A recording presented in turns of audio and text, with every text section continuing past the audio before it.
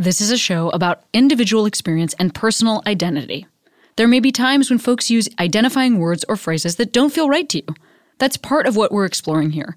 Please listen with an open heart, and as always, I welcome your polite, engaged feedback, and I encourage you to continue the conversation in your own life and with your own community. Welcome to Query.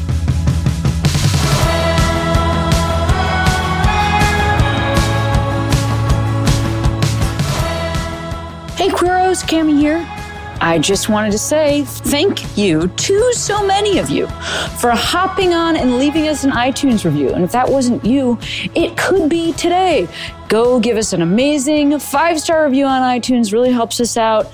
So thank you. Also, today's episode with a longtime friend of mine and actor, writer, Fawzia Mirza. So please enjoy this episode. Okay. I've been feeling wrong, but I'm still holding on, darling. I know it's careless. I have folks introduce themselves on the podcast. Will you introduce yourself? Sure. Hi, my name is Fawzia Mirza. I am a writer, creator. I think of myself as an activist, sometimes an artivist. I used to be a lawyer, but haven't done that in a while. And those are mostly the things. When were you a lawyer? I think I might know not this recently. I haven't done it in very many years. 2003 to 2006. Are you still licensed to I practice? am still licensed to practice. I don't think anyone should hire me. Just curious. Yeah, and only in the state of Illinois, not in the state of California. Absolutely. Yeah. Different in every state. Yeah. We know each other from Chicago first. Yeah. Like probably a decade ago almost. Would have been like we were first bumping into each other at different Oh my gosh. queer yes. events. Yes. Yeah, that's true though. That's very true. 10 years. Yeah. Wow. But you live in LA now? I did. I moved not even a year. It's been June 4th because I moved for a job. And so I remember the date exactly because I got confirmation 2 days before, like, yes, the contract is signed. So move time. Wow. Yeah. So yeah, it's been less than a year. You moved within 2 days. Is that what you're saying to me? I am. I didn't move with like a couch or a bed. Sure. So that makes it a lot easier. I moved on a plane and I didn't have to drive. So that made it easier. But I moved that quickly. It was a major transitionary moment in my life. And what were you doing in Chicago right before this? So you were a lawyer I was for a little lawyer. bit of time. I left lawyering to while I was lawyering, I started taking IO classes, so improv classes, and I wanted to be an actor. That was always a dream, but my family was really conservative, Muslim. And so I did the thing and went to law school. But when I became a lawyer, I actually started taking all these classes at night and started taking theater classes and reading, how do you become an actor? So I started learning about acting. I had my first role, which was as Cobweb in Midsummer Night's Dream. It was not a great production, but I had 3 lines and my brothers came to see the play and they were proud, ? But they were very excited because I was doing this thing that I talked about wanting to do for a long time. Can I ask you a question about the lawyering part of Yes. things? When that was what was going on in your life, did you look like this? No. There's actually on my Instagram when everyone was doing the photos of the old headshots, Sure. that thing was happening. I posted, I think 6 different photos and none of them look like this. Maybe we should talk about also just because this is a podcast. Like I think you look kind of like Ralph Macchio. Number 1, that's true. Number 2, I think you present pretty queer, like in a like glasses, haircut, jewelry sort of a way. Mm-hmm. Like there's like some cueing going on. So Yeah. I was asking because I was curious about what that was like in the world of law, if this is how you were presenting. But if it's not how you were presenting, how were you presenting then? I was presenting, college was like a major transitionary time. So I went from college, I was 50 pounds heavier. I I just sort of wore the things that would hide my body. Like I definitely came from a place of being a person who was funny to survive, was the best friend to all the guys because that was the way I was seen. I didn't sort of quote unquote come out until much later because I wasn't the kid who was 13 and said, oh, I know. I was the kid who was 29 and said, maybe this is a thing I should explore. Yeah, I know that about you just because we recently had a conversation at Ideas Week in Chicago and you were hosting I don't know what that was. What is that called? I think it was interviewing. You were like emceeing a series of interviews. Yes. Yeah. And I was one of the people, which was so fun to be able to sit with you because it was we were randomly paired up. Like I just mean it wasn't something that I knew ahead of time that it was going to be you, and it was cool. Oh, I love that because when I think I got information about the event and it was like, and this is who'll be sitting down with you, and I was like, fun. That's genuinely fun. I already know this person. But yeah, you said there that you came out at 29, and that must have been. That must have been around the time that I first knew you. Like, I just mean that must have been right around then. Well, I mean, we're just going to talk about all my traumas. I mean, basically that was around the time. So 2006, my dad died. And I'd already kind of right around that time started, I would say exploring. Dating is the wrong word because it was kind of a weird situation where And I know it's not uncommon. I know people have that person that they experimented with that they didn't tell anybody about or that they were scared to tell anybody about, even, kept that person a secret. So I definitely had that. And, we started watching The L Word secretly. It was that kind of thing. And so everyone knew this woman to be my friend, and someone who worked in theater with me was a stage manager, which, I think of as sometimes a very, gay position in the theater, which is saying a lot, But, and in 2006, my dad died. And then, in a very dramatic way, we all went to Pakistan where he died and buried him. And when I came back, I was in the state of mind of help the family, and then forget about the family, do whatever you need to do. And that is when I started going to gay bars. And actually, that's when I feel like I met all of these funny queer women, I feel like that's when Beth Stelling was doing Entertaining Julia. Yeah. It is. Yeah. Right. Right around then and just kind of bopping around Boys Town. I'm blanking on her last name right now. I had my friend Sarah. She became a friend of mine, also a comedian at the time, but we just sort of, that was my exposure. And, it was that kind of, I would stay out a lot. And nobody really understood. And they were like, oh, you're Pakistani? What is that? It was really a confusing time to even not be kind of white in that space. There weren't a lot of lesbian nights. Queer was still not embraced by the community. So really, there were really only a couple events that people went to. So you could find the concentration, at least in Boys Town, of where gay women were hanging out. Yeah. I mean, this is so interesting. This is so interesting because I kind of experienced this with you and in the same zone, in the same scene and everything. Mm-hmm.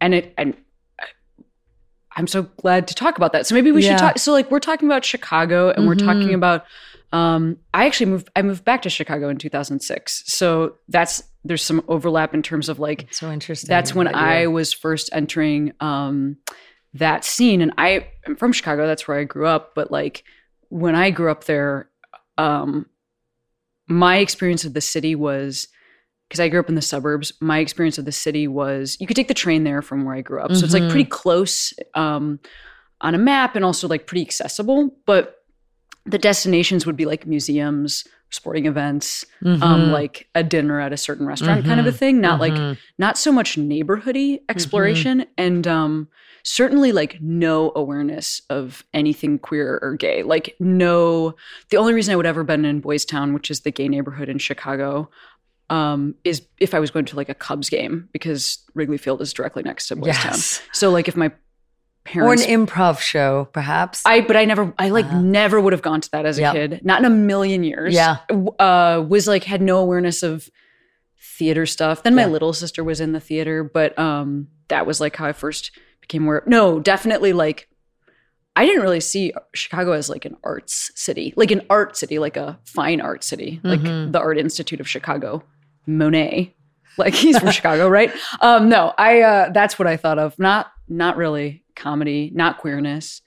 So we were sort of discovering that like actually at the same time. Yeah, that's so interesting. And it was a fascinating time because I remember, God, I wish I could remember the bar that like, it wasn't Miley Cyrus, but it was someone like her then. She and her boyfriend opened a bar that everyone went to. Now it's a late night Thai restaurant. Do you remember that spot? No. It was right on, someone will know this and someone will be like, Fawzia, how could you forget? You were there every night. It was right on Halsted, right before the gas station on the west side of the street, right before you'd get to Broadway, right before you get to Addison on Halsted. And who was that woman? They were both, anyway, but I remember going into this bar and I would have, it was when people were still drinking Red Bull and vodkas. Oh my God. And so I would have a Red Bull and vodka or a Jaeger bomb shot, and I would just do that because I didn't want to hold a drink. And I was very nervous, so I had to have a drink right away because it was such a thing that was not possible. And so, now, I definitely, when I think back to all the things I know now about queerness and even presenting as someone who looks like tribe or family, that's not something I even understood back then. So to me, everyone could be straight. Everyone was straight. It was like almost going down a rabbit hole of, here is the bar. I took this mushroom and suddenly I'm in the gay bar. Or I took this colored pill and suddenly we're in this other world. It was really that kind of fascinating. The person that you were seeing that you said was a stage manager, like also it is a secret for them, or are they in a different place? They were in a very different place. And I think, it's one of those things where, of course, it was completely traumatizing for them. And, something that I've obviously, as an adult, I was an adult then, but as a person who's reconciled all the things we go through to get to where we are, that was a relationship that was real. And she was there when I found out my father died. And we always have this really intense thing we shared, two intense things we shared. One was queerness and the other was death. And something that no one else, that's just always our memories of each other. But it wasn't easy for her. And it's something that came out much later. And, when I think about, there was definitely a time where we sort of connected and said, I was very much like, look, I know now how awful that was and how hard that must have been. And, she's out there in the world living her best life, I hope. And, but yeah, that was definitely a huge part of my journey. I don't talk about it a lot, but it was a huge part of my journey. What specifically do you mean? Like starting and... Yeah, what was a huge part of your journey? I mean, this person in particular, but also, someone creating a safe space to say, oh, you know nothing. Let's try this. And it's okay that you know nothing. And everything that you are or are not in this moment is totally fine. And I think that's something that we crave as human beings. I think whether it's creatively or sexually or with our identity or with partnership or family, constantly, we want that. But she definitely created a safe space for that. And actually, when I think about it now, that was probably the beginning of what I think of now to be how queerness kind of helped rid my life and body of shame. Oh, wow, that's awesome. Well, I'm actually struck though, as you're talking, I think we tend to like talk about coming out, the more like the prototypical story is like the two people that are like sort of at the same place in their lives, at least for like queer women and people that are cultured female. Like I think in the gay male community, sometimes it's a little bit more, there's like a older guy, younger guy sort of a thing. That's something I've like heard about a little bit more. But I think a lot of times when we like have the prototypical like lesbian story, it's like two people that are like, I'm your first, you're my first, we're discovering this together. That's actually, that is my story. Yeah. But then, you know, when we like center that as the only story, I think that, you know, one thing that is true is like, you're going to be having your first experience with a different type of person for the rest of your life if you're continuing to date or be intimate with other people. Like if the person that you hit it off with the first time isn't your forever partner and your only partner, then I don't know. I'm just like, I'm interested in you saying like somebody created a safe space for me to explore and be like, it's okay that you are where you are. And then we're in this time right now where like you could be like pro level lesbian and never been with a non-binary person, or you could be have had a million experiences with women who have vaginas and never an experience with a woman who has penis, or somebody who's a different size, or somebody you're in like a cross-racial relationship for the first time. So it is also like what you just described wasn't my first experience, but I've had other experiences that were like that, you know, like because not every relationship I've been in has followed the same model, you know, like it's not like I just like have gone on to the next person who is exactly like the first person that I was with. Right. And we don't really talk about that. We don't talk about that a lot. And you know, I think that is fascinating. I mean, one of the things that I found problematic when I sort of started, I call it emerging in the queer world, is that everyone wants to define you right away. So whether it's, well, you wear these kinds of pants, that means you must have sex like this, or you have this kind of hair on your head or on your arms or whatever. Well, that means that you are this kind of queer woman or lesbian or butch or dyke or, you know, femme or this or this. And I find that to be actually really limiting. And I think something that we do and we place upon each other is sometimes we just, even we internally, the marginalized, want to define and identify our own to better understand them. And I think that's something that is problematic because I think we are always learning. You know, one of the things that I think really got me into making my own art and my own work, like the first short film I made was it was a 3-minute short film. And it was a reconciliation of, can I be gay and Muslim at the same time? Because up until that point, my experience of queerness or gayness or lesbianness was very white. And so I thought, well, I have to sacrifice all of this to be gay. And so do I care about this identity the most of my brownness, my Muslimness, my growing up around Bollywood? Like, what is the thing? And that was the beginning then of a reconciliation of, no, you just have to create your own identity and everyone's going to have opinions on everything else. And they're always going to, that noise will likely never go away, whether it's from queer people or from Muslim people or from brown people or from women, from feminists, from people who live in big cities or whatever. Everyone has an opinion on who you are and you have to transcend the noise to be who you are. Where did you grow up? I was born in London, Ontario, Canada, but I grew up in Sydney, Nova Scotia. Okay. And your dad was in Pakistan when he passed. Is that where he lived? No, he was visiting. My mother was visiting there. Growing up, we would always go to Karachi, Pakistan.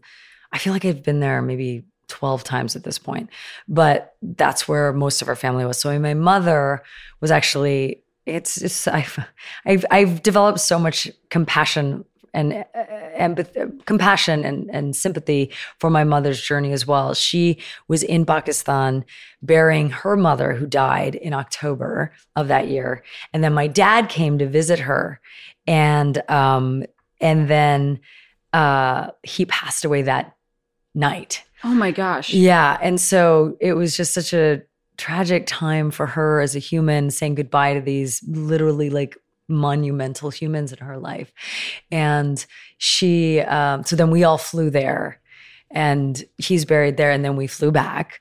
But that's why he was there. Was that the first time you had seen your family since starting to explore what was going on with you? It was all still very secret at the time. Yeah, like had you even seen? Because I just imagine, because I remember like the first time I saw my family when this thing was going on for me. Like I don't have a great poker face, and I just was like, I didn't like we didn't talk about it then. It did not come up, but I just remember what that felt like, which was like, I just felt like it was like keeping so much in. I can't imagine if that had collided with what you're describing. Well, I mean, it was definitely like it was a big intersection of stuff. I mean, they talk, I feel like there's a lot of writing, and you see this with like Asian families, immigrant families a lot, where the patriarch dies and then suddenly there's a new pathway that opens up suddenly that maybe felt like impossible before. And so I do wonder if my dad didn't die at that moment, what my path would have been, because I definitely was the person who, when we went there and buried him, and the way death happens in countries like Pakistan is so different, where like the person has to be buried almost immediately. You don't wait you don't embalm them, and that person is brought to the home, and the Quran is read, and then immediately within 24 hours, while the body is still warm, like it's very the body's placed into the ground, and so it's a very much like you are connected to and the person who's passed in a very like you're touching them in a very different way. You're much closer to it than the funeral person, the funeral director. Then they're going to be in a casket. That is not quite the experience. And then on top of that, the same gendered person also washes the body in Muslim tradition. So like my younger brother and my older brother was late getting there because he was in Hawaii at the time hiking. And so that's extremely far. Just like I understand the globe a little bit. That's far. It was far. We took a minute for us all to get there.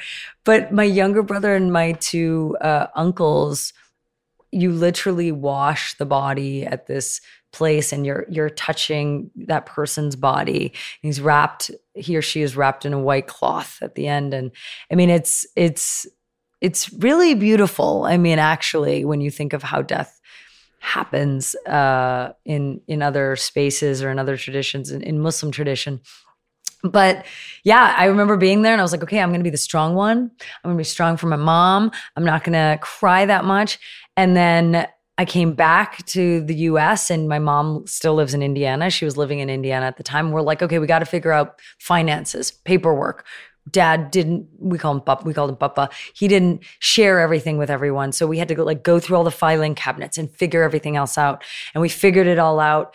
And then a month after that, I get back to Chicago, and I was doing a play at the time, and Jonathan Barry, this director in Chicago, did not recast me because he's like, maybe she's going to need the play to come back to. And I did the play, and I would go out. That's when I was just like, go out afterwards to gay bars. And then that summer, I just couldn't hold it in anymore. And that's when I was just out. I would just go out. I didn't really connect anymore with family. And I was just going to lesbian parties, lesbian nights, and just didn't care anymore about being the good daughter or about what anyone thought or what they were wondering where I was. And I just did what I wanted to do. And so it was about 3 months of that in the heart of Chicago. Sure. And I guess that was then the summer of 2007. And then at the end, it kind of emerged. And I was like, let me find myself again. Who am I now? And I feel like that's been the journey. Who am I now has been the journey even to now, even to moving to LA and being a person in this weird, wacky existence, being an artist and a creator and a writer in whatever, Hollywood, that's the question. I think that is never stopped being a question I ask myself. And I'm gonna I'm supposing something. Go ahead, suppose it out. All right, like today, how many folks do you have like connection with that are both queer and were raised Muslim? Big Community, small community? What's like the vibe there? I would say that, when I started talking about being queer and Muslim, I knew nobody at all. It was even weird that I was like sometimes the brown person or the Pakistani person, definitely the Muslim person, because it's like, that's not possible. Since then, especially I would say even in the last 3-4 years, I think overall more queer Muslim people are coming out publicly in that way. But I feel like I have, there's a lot of us. I mean, and actually, like, there's actually a lot of us, I think, in LA that I know of, in Chicago, in Pakistan. And I say those cities because those are the ones I know the most people, I guess. Sure. Right. But definitely in England, there's there's strong out Muslim queer communities. In Toronto, I know a really strong community. And I think part of that is the national or international narratives, the content that's out there supporting and creating queer Muslim faces and spaces. I think the internet and social media has made people feel like they can connect to people all over the world.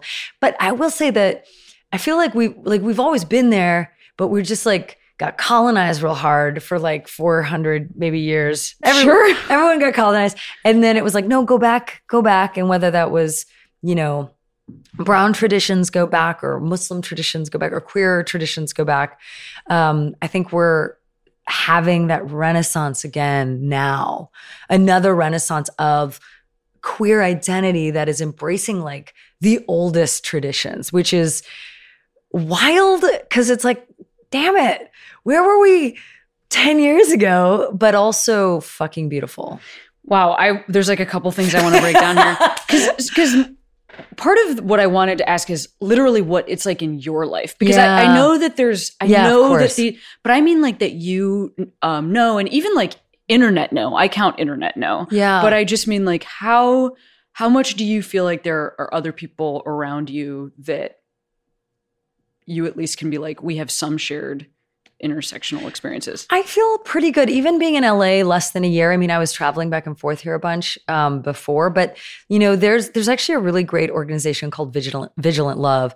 And they're sort of what I think of as like, they have all the right politics. They're queer and they're Muslim and they're brown and they're, Asian and they're indigenous. And they, when they do a vigil, it's about having, a land acknowledgement and doing it at the Japanese American Cultural Center space or outside the museum, and a gay person will speak, and it's that the kind of politics that I know I ascribe to, that I feel like we ascribe to in our sort of highest selves.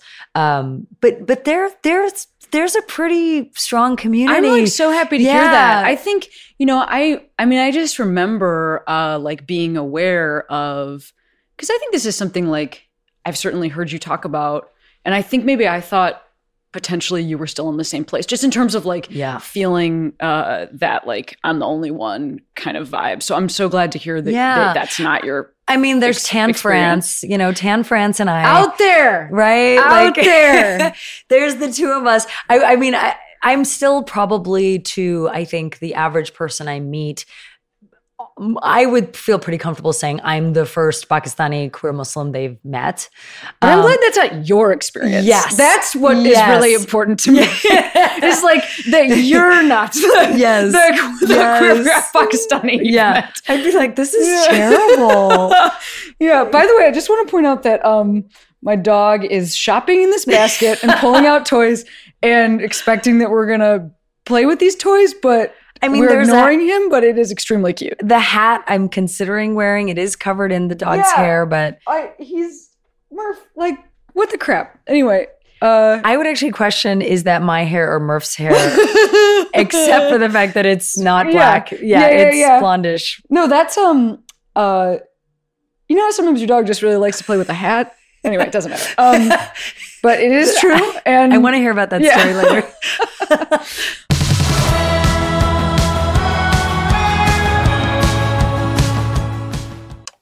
Back for another game. You know it. What's going on? Just one more week till Max Fun Drive. Hard to believe. It's been a heck of a year since the last one. We're now a worker-owned co-op. We raised $50,000 for charity last year. And we've added a bunch of awesome new shows. But do you think we're ready to do it again? Absolutely. Lovely new gifts are lined up. The episodes will be amazing. And wait till everyone hears the bonus content. Yeah, plus they know to go to MaximumFun.org/newsletter, so they're getting all the news. Oh, like that meetup day is on Thursday, March 21st. Then what's bothering you? Me? Oh, nothing. We're all set for Max Fun Drive to start on Monday, March 18th.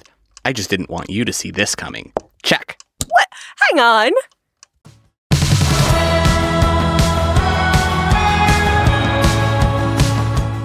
Now, the next thing I want to ask you a further question about is when you're talking about colonialism affecting like global understanding of queerness, I just wanted to hear more about this if you had more to say about it, because it is certainly, you're not the first person that has said this to me. But I don't think that it's like risen through the ranks as something that we're talking about yet, like as a community, as like the LGBT community. Yeah. And, it's fascinating because I think like we're often on a kick, and I don't mean kick in like where are we at, right? Our hierarchy of needs as different communities. And so I feel like with the Muslim community is maybe just in some spaces starting to say in the mainstream spaces, I guess we should think about the margins here within our marginalized group. I think queer communities do that too. And so there's definitely histories of our peoples with all of these different intersections that we're not ready to think about because we're just trying to get this passed, or we're trying not to be, we just want marriage equality. We just don't want to die. We don't want to be terrorists, et cetera, et cetera. We want voting rights. One of the things is definitely like, if we think of I think one of the oldest spiritual religious traditions is, for example, the Ramayana. And that's not a Muslim tradition, but the Ramayana is, Hindu beliefs, South Asian beliefs. And in the Ramayana, there's this story of this, Sita and Ram, these, they're real famous. They're celeb gods. But there's this moment where, the Rama comes to the village and needs help. And I'm going to, I know someone will be like, you're not telling that story perfectly. And I totally hear that. But basically Rama is back at this village and needs help. And the people who ended up helping are the people who were neither male nor female. So the folks who are trans or gender non-binary, that could even be, and those people were then, Rama said, I'm going to bestow these blessings upon you and kind of like superpowers. And, that tradition of like transness, or third genderness is something that's so old in this script, in this scripture, I guess you can say, in these stories. So that's something I think about. I also think about, and there's definitely mainstream Muslims who aren't down with the gays who will say, you can't look at this. But I also look at the Mughal Empire, very Muslim empire. They built the Taj Mahal. Those guys were like haremed out. Like they had harems full of everybody. Like they were having sex and hooking up with, they were having orgies. They were hooking up with like, I guess what we refer to sometimes as like people, again, who are maybe neither male nor female, gay men. The term eunuch was used back in that era a lot. They were hooking up with everyone, and everyone was hooking up with everyone. So those are some of the traditions. And, there's a lot of these old like miniature paintings depicted of like trans people on horseback, and they had all this money. And then the British come in and they look at all these brown people and they're like, you don't look like what our value system is, and stripped away all of that money and all of that power and really pushed trans folks and folks who didn't fit into these perfect boxes of male and female, and push them out of power and strip them of all of their money and wealth. And so now, like many places around the world, in South Asia, you have folks who are, queer and trans, just, in the lowest castes and the lowest forms of society in the lowest places. So we have a lot of work to do to build everybody else up. So build everyone back up again. So that is kind of the main touch points I think of when I think of our history of queerness. And we don't even really, like, gay is, like, we may not use those terms, but we didn't have to because it was just part of our culture. And even that phrase coming out, I think I said, quote unquote coming out earlier, because something that I didn't have the language for when I was coming out in 2006, 2007, was like, why is this so hard for me? Because no one was really talking about the intersections and intersectionality and marginalized of the marginalized back then, at least not in mainstream spaces. It was like, well, okay, so I'm Pakistani Muslim, I'm brown, I'm a woman, I've lived mostly in small towns. Also an immigrant. But also from Canada, which is maybe what people are not going to assume. So then you're then you're like having to explain that. Like, but also I do know people in Karachi. Like there's a lot of work that you're color with a U. There's a lot of work you have to do. You're doing a lot of work. There's a lot of work. Thank you for that. But yeah, and it's just like, well, I'm not allowed to eat pork. I don't drink. I'm not allowed to drink. I'm not allowed to date boys or go to prom. I'm not allowed to talk to boys on the phone or hang out with boys or hang out at boy-girl parties. Like, there's so many things I'm not allowed to do, but a lot of them I secretly did. So I'm just like, how am I supposed to come out about having sex with women when I'm not even allowed to, like, talk to a dude on the phone? I feel like I need to come out about that first. I'm going to just betray some ignorance on my own behalf. I didn't know that was a thing. I mean, it's obviously very cultural and very familial, but yeah, I mean, none of those things were things I was allowed to do. In your household, you were not allowed to talk to dudes on the phone. No. You were not allowed to date, go to prom, etc. What was that like, your experience of, like, high school, like being a teen with those rules? I'm just gonna, like, did other people that you knew have those rules? Well, I grew up both in Canada and when my family moved when I was like 17 to Indiana. Mm-hmm. Very sexy. And I was really the only non-white kid. In Nova Scotia, I was definitely the only non-white, non-Christian kid, the dark house on the block during Christmas time. In Indiana, there was one, maybe two other people of color in my school that at this point I'm like, that I remember, but there really wasn't anybody else. There were no other Muslims in my town. We would drive 45 minutes to the bigger town, Fort Wayne, Indiana, to find the brown people. I mean, this was at a time. Fort Wayne is the bigger town. Fort Wayne is the bigger town. First of all, I have been to Fort Wayne many times because I love doing stand-up there. It's like a very fun and appreciative audience. Oh, yeah. With really cool queer folks, but also Fort Wayne is the bigger town. It is the much bigger town. Okay, Fort Wayne is pretty small. Yes. So thank you for that context. I mean, this was Wabash, Indiana, which was like 30,000 people, I feel like. Sure. And it was just not, I mean, when my parents were thinking about moving, there was still the phone book. And so the way that, immigrant folks would find each other was you'd open the phone book and you'd look for a last name that sounded like yours. So either Muslim or South Asian or, whatever you were. And then you randomly call them? Yes. And they're like, hey, come over for dinner. Got it. Which is exactly what happened. And so there was Wabash, Indiana, Huntington, Indiana, the next over small town on the way to Fort Wayne, and then Fort Wayne. So we had our first friends. Damn it.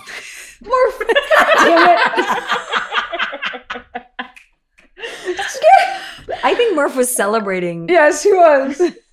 Anyway, keep going. Oh, so sweet. We never record here, and he is clearly over the moon about it.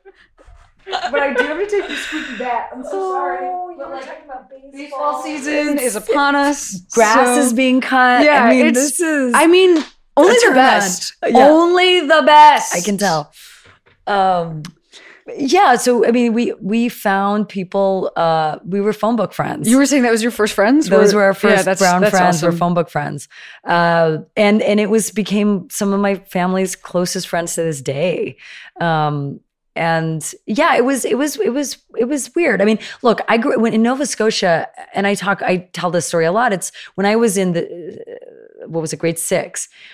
There was me, the Muslim girl, and then there was another girl, the Jehovah's Witness girl. They would have Bible study once a week, so we pulled our desks out and read. I don't even remember what I read anymore, like mystery books or something, while everyone else read the Bible. And so in Indiana, we moved to the Bible Belt. It was actually a couple things. One, it was the first place I knew my parents had an accent, because suddenly people were like kind of doing accents to me. Even some friends' parents, and doing impressions of my mother or my father. And I was like, why are they doing that? Is that what they sound like? Because I just hadn't heard it from that ear before. But it was, nobody understood what a Muslim really was. It was in Indiana when 9/11 happened. And so people didn't even know Pakistan at the time. So it was more like, where are you from? Pakistan. What's that? It's next to India. Okay. And then 9/11 happened. And then it was like, where are you from? Pakistan. Oh, like that was. I had to have a big exhalation on that. I felt it. Yes. Well, I felt it, I think is actually what happened. I felt it. I mean, it was, that was such a fucked up,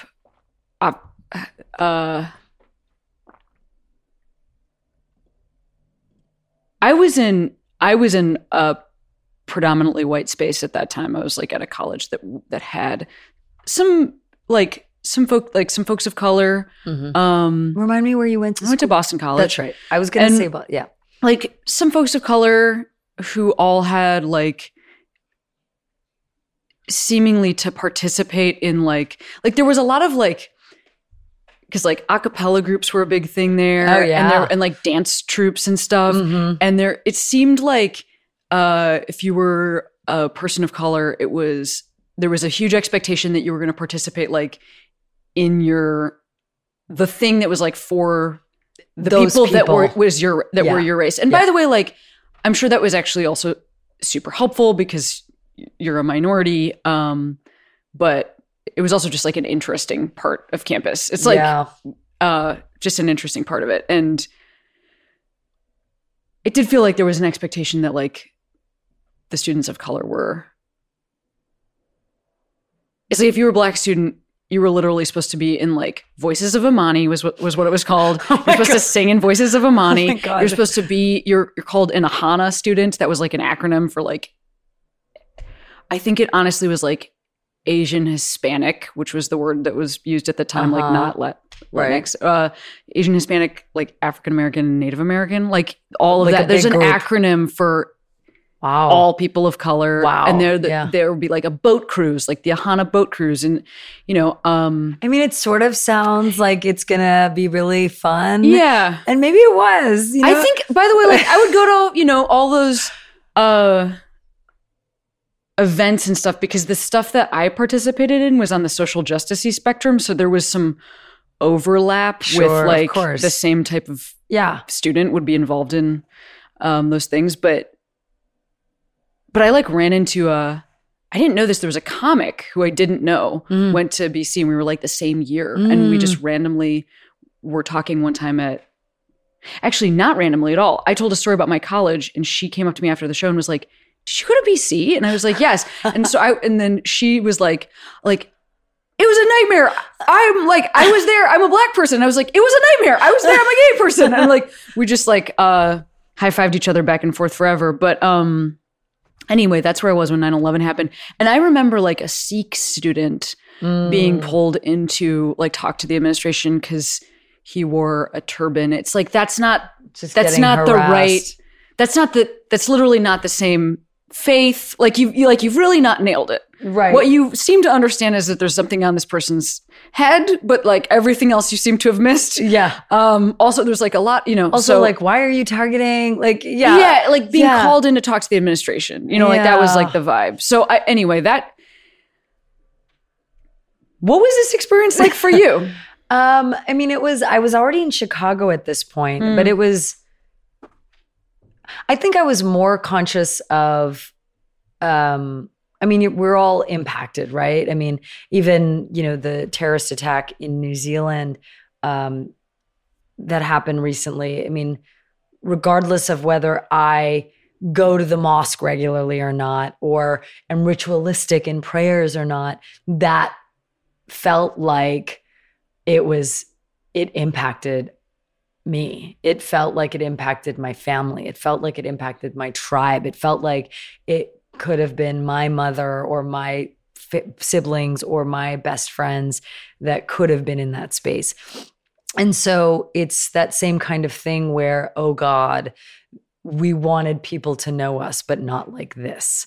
And I felt scared for my mom more than myself because, and I talk about this now, like people look at me and, we talk about the queerness, but I'm also, overall like a very, I move with love. I move with kindness, with joy and laughter. I mean, that sounds like a really bad greeting card, but that's kind of the way I move forward in space. And at one time, maybe the term would be ethnically ambiguous. So it's like brownish. Some people might know what my ethnicity is, but a lot of folks are just sort of going to place whatever they feel safe and good about upon me. And so I pass for what they think I am. And so Muslim and Pakistani are not the two number one things. And therefore, I kind of move pretty fluidly through a lot of different kinds of spaces. Oh, that's really interesting. Yeah. And so I feel more fear for like my mother who wears a hijab, wears Pakistani clothes, a shalwar kameez, and bops around small town Indiana. I would like walk around with her and be like the bodyguard, which my size is like, I'm not strong. I have zero muscles and I'm small. Like intellectually, you might be a good bodyguard. Like physically not so much. I will be like the Murph, your Murph might be a better bodyguard than me. And, but I was really terrified for her. But yeah, I mean, it changed everyone's lives. I mean, and then, you think about media, it's like, because at that point it's like, well, what kind of role models did we have on television or in movies? Like maybe there was like Apu, then maybe there was a little bit of Mindy Kaling at that point. Just earning her spot on The Office, like just earning it. Yeah, and like she couldn't really talk about being brown. Yeah, exactly. She was the woman at an office. Right. Cal Penn would have been somebody people Harold and Kumar thought of. Yeah. But really it was, and then 9/11 happens, and then suddenly we're like, oh, we're everywhere. Wow, we're all the terrorists. And I think for almost any Muslim person who was sort of conscious and as an adult person knows that was a changing point. That was a deeply pivotal moment. I like to think right now we're in a next iteration of, oh, I guess we should put Muslims on screen, or I guess we should represent Muslims in a very different way. And I say this, I think, looking at outwardly what culture is doing and, also the impact on the person who grew up brown or Muslim around a lot of white Christian folks is I didn't embrace my brownness or my Muslimness for years. And it took college. I went to IU in Bloomington, Indiana. I stayed in good old Indiana. Rad. That's where mom felt safe with me. That was like too far. She was like, that's too far. And I was like, okay.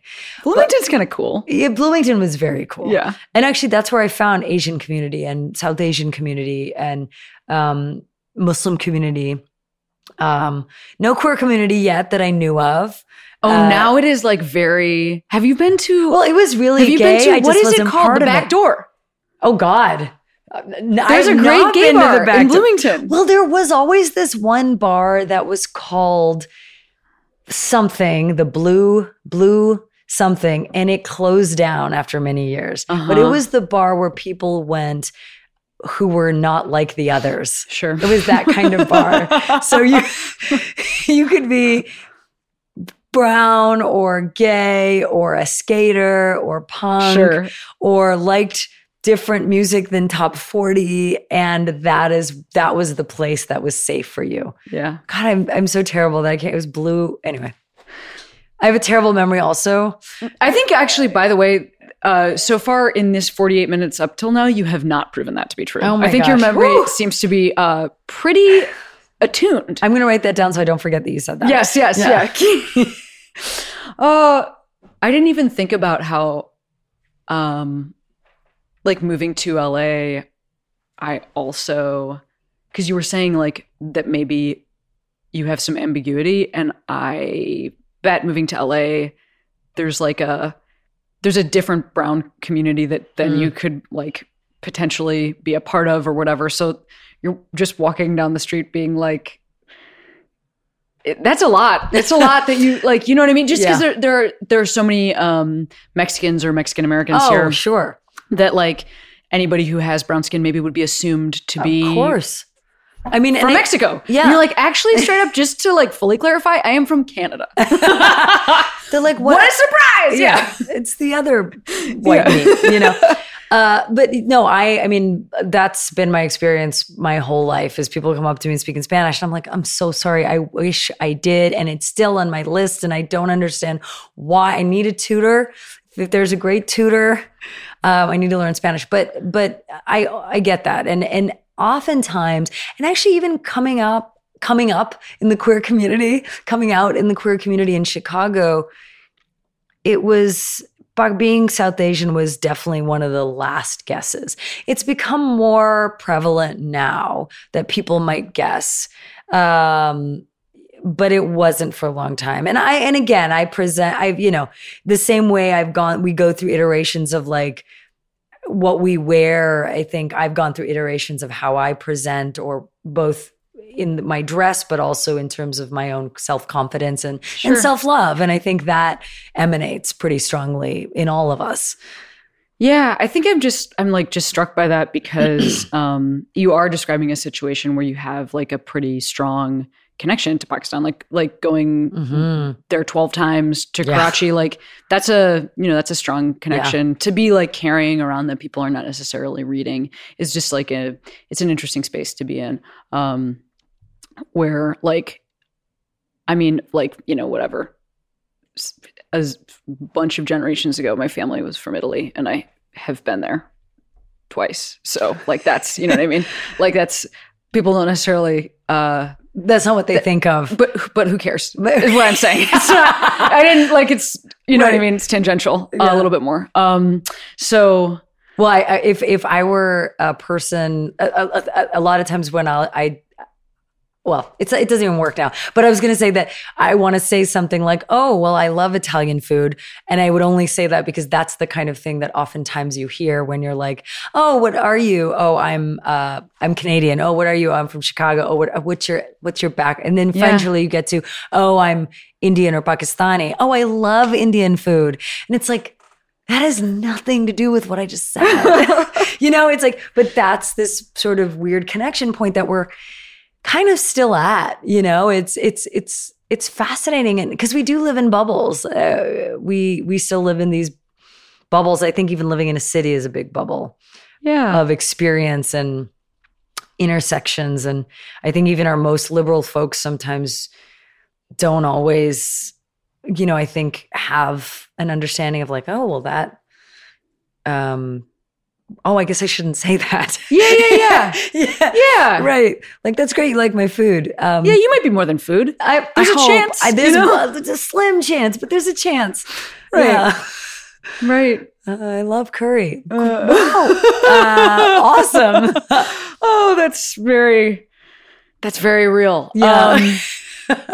Yeah. I mean, you know what? We know we have work to do, you know, but yeah, it's just things are constantly shifting. Let's see. Where do I want to go? Because we have just a few minutes left and I feel like we got so much covered in it. Well, maybe I want to ask this question. Like, a little bit about, you first being with someone, but then like, what was it like dating after that? Because, oftentimes we talk a lot about our first relationships, and those have this indelible mark in our story. But as you continued to date people, as you continue to like, see people now, what is it like having this sort of like first experience at 29 and then going and then knowing, not even allowed to be on the phone in like a romantic way, or like, how are you making your way through that? Well, and I also want to say that I did have an experience before that, one when I was young. Not that I have to tell you my whole history, but I want to hear it. Sure. I do talk. I mean, it's not like I haven't told the stories before, but I did have like a first kind of tiny connection with a woman when I was like very young that I didn't really understand until much later. So it was like 10 years old or 12 years old or something like that, with like a friend who was like, well, let's do the thing we saw on TV. And I was like, okay. Yeah. But then had another experience, but it was still very much just like, is this friendship? Is this love? What is this thing? I feel like that's a not uncommon narrative, but still it felt not gay to me. It just felt this best friend kind of thing. When did it feel gay? At 29. I know, it's weird because I was like, gay, what's gay? I mean, it sounds fascinating to me to say that, even to me to say that now, knowing kind of, I feel like I got this course in, queer theory just by being queer and claiming all the identities. Like there was a person who's like, listen, this is the kind of music you got to listen to now. And I was like, oh my God, I had no idea. Queen Latifah. Okay. Oh, it was Queen Latifah? I mean, because by the way, Indigo Girls. Like that's actually a cool person. Like somebody who just goes straight to the Queen. I agree. Like that's like your not obvious reference point. Birkenstock stereotype choice. That's true. So I feel actually pretty good about that. Thumbs up to Queen Latifah. And by the way, I love the Birkenstock choices also. I'm just saying, like, what a Dar Williams, Queen Latifah. Yes. It was the range. All the intersections of music. Yes.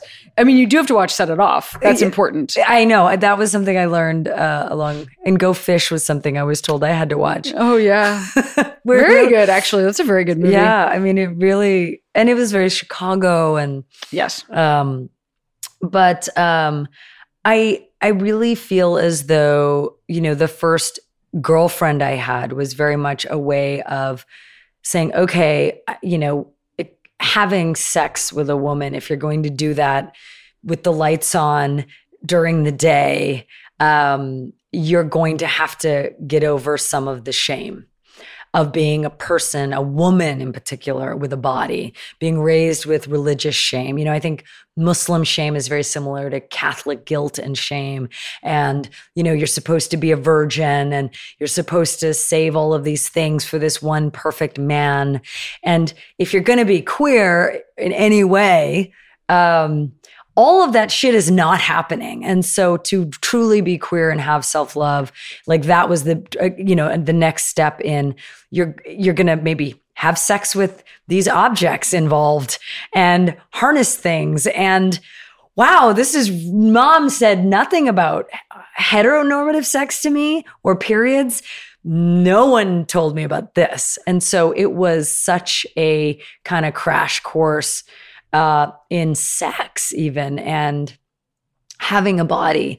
And so I really do believe that. And then each, I think, woman that I was with thereafter, and I feel like I've loved these really and continue to love these incredible women who were not just girlfriends. They were women who really helped break down huge walls within me, and I continue to think of them as like teachers. And I don't mean that in you taught me how to do this move, but they all helped teach me how to love myself and helped me see how I could love myself. And even if it's, oh, right, I can have a hairy body, like being a brown Pakistani woman, like hair is like Italians, I mean, there's a thing there. There's a shared truth. And that was seen as such a non-sexy, non-feminine, non-beautiful thing. All of the things that we talk about, odor and hair and curves and hips and not being perfect in the mornings or any time of night, or saying, I don't want to do that and it's okay. All of that was something that I learned after 29, and something that I learned was okay for me to be and have and love about myself. And being weird. I think that was one of the next kind of leveling ups. You know, if we were playing Miss Pac-Man, which I know is a really dated reference, but like, you know, being okay being weird to me was like the banana level. Like that was when it was just like, yeah, like I can just be weird with this person and not like fake these things and put on these faces.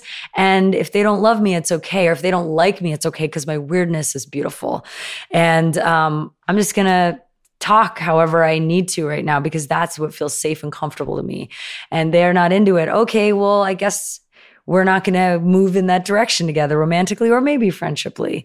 Wow, I'm so glad I asked that question, because that was such a good answer, and I can really relate to that. I mean, I have no idea what it is like for straight folks, because I think like we're not really getting in culture an accurate portrayal of what that is like. And I have like, I really don't feel like I have like the access point in, but for me, in terms of just talking about something like accepting your body and then hopefully loving your body, I had a very similar experience in terms of like, that was never, when I dated men first, and that was just not part of it for me. Like there was no part of me that felt like, validated personally. I felt externally validated. Like I felt like people could place me, because I'd be like, this is my boyfriend. So if you need to factor that in to understand me, this is a boyfriend I have. But it wasn't something that ever felt like I internalized it. Like actually made me feel really bad about myself, because I couldn't understand what they liked about me, because I like wasn't really into them. And I thought they were having the same experience. Like, we're not really into this, but we're like doing this or whatever. And then when I was with women, I had a really radical shift in understanding like what I was into about their bodies. And then I was like, oh, like this is what this person is experiencing. And again, like maybe this is something that straight folks are getting out of relationships. I don't hear about this too much, but it is something that like, because we don't hear about it, I didn't know I didn't have. Like in my first relationships, I didn't have that. Well, and I don't, I mean, I agree with you completely. Like that, I think it is a struggle. Like I think about straight folks, and I'm not, you know, who knows? Could I be with a man again? Sure, maybe, if it was the right person. I do believe in connection, but at the same time, that thing of just being beautiful weirdos together would have to be the thing. And I feel like I found that mostly only exclusively at this point with women. And I think that means you're like, you know, in the right place. Like, I guess what I'm saying is I think that might be what, like we don't have like these like decided ways of like, but how do you know? And it's not like that I find no men attractive. It's that like what you're talking about, I have not had with men. And like you're saying, that doesn't mean that I think there is no man that I can have that with, but I haven't had that. So maybe that's true. Like it's hard, you know, there's no need to be finite about it, but it's like, well, that's it. It's the like, I mean, there's the fluidity of it. And I think that, I mean, with men, there's also this, I realized that there was such a performative element to it. And I remember being with one of my girlfriends who literally said to me, do you actually like this? Because I'm not sure. Or this thing you're doing. And it was, you know, I mean, we all have ego, but also it's fear and shame, because we just want to be loved and liked and feel beautiful and sexy. Like oftentimes I feel like so much is like, I just want to feel beautiful and be the thing that you want me to be, that you think is beautiful. And I think all of that comes from this deeply like misogynist space where men want porn, the pornographic version of what a woman is. And we are trying to perform the pornographic version of what a woman is for men. And that, I think, took a long time to deconstruct and say, oh, wait, I don't like that. So I don't have to moan as if I do. And that was life changing, because then it was just like, and now it's, there'll be those moments where it's like, literally an eye shift, and it's like, where'd you go? And I'm like, yeah, I'm not feeling this right now. And it's like, wow, like that is so fucking beautiful. And so does anyone want to go from that being seen to performative again? Unless, of course, that's something you're into and you want that and you crave that for fantasy or whatever. Yeah. I respect that. But if it's unhealthy, which I know for me, and I think for a lot of folks, it has been, it hurts us. Why do that? Well, sure. Yeah. I mean, I think, again, it's like, I believe that there are people who are straight who are having a positive experience. Yes. Oh, yes, there totally are. I believe in straight people. And I just don't think I'm one of them. Yeah, agreed. Before I send you off into the day, I want to ask you to shout out a queero. And that is like, could be a person or place that made you feel like you could be who you are today. Just one person? How many do you have? You can, it's yours. Well, it's yours. I feel, the first name that came to mind was a woman named, Aruj Arshad, who is we're probably not dissimilar in age, but she is an elder of the queer Muslim community, and she's also Pakistani. But I remember when I found her, and I've been recommending her as like an elder of our community, because she was sort of out and doing the work, both social justice work and the work of just being politicized by virtue of claiming your identity for a lot longer than I think most folks in the West, like, claiming her identity publicly. And so she's someone that I remember when I found her, I was like, wow, you exist and you're totally cool. And you like all the things that I was growing up liking, and you're gay. Mm-hmm. And you seem cool about it. And you seem healthy, and like we can laugh. Great. And so she's someone I want to shout out to.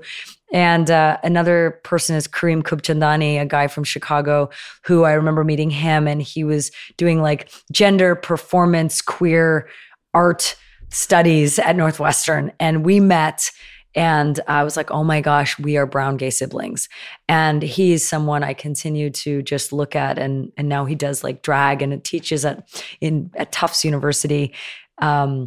But he was someone who was a really powerful touchstone for me and was part of making my first short film and helped me see that you can do brown and Bollywood and gay at the same time. And it's really beautiful. Awesome.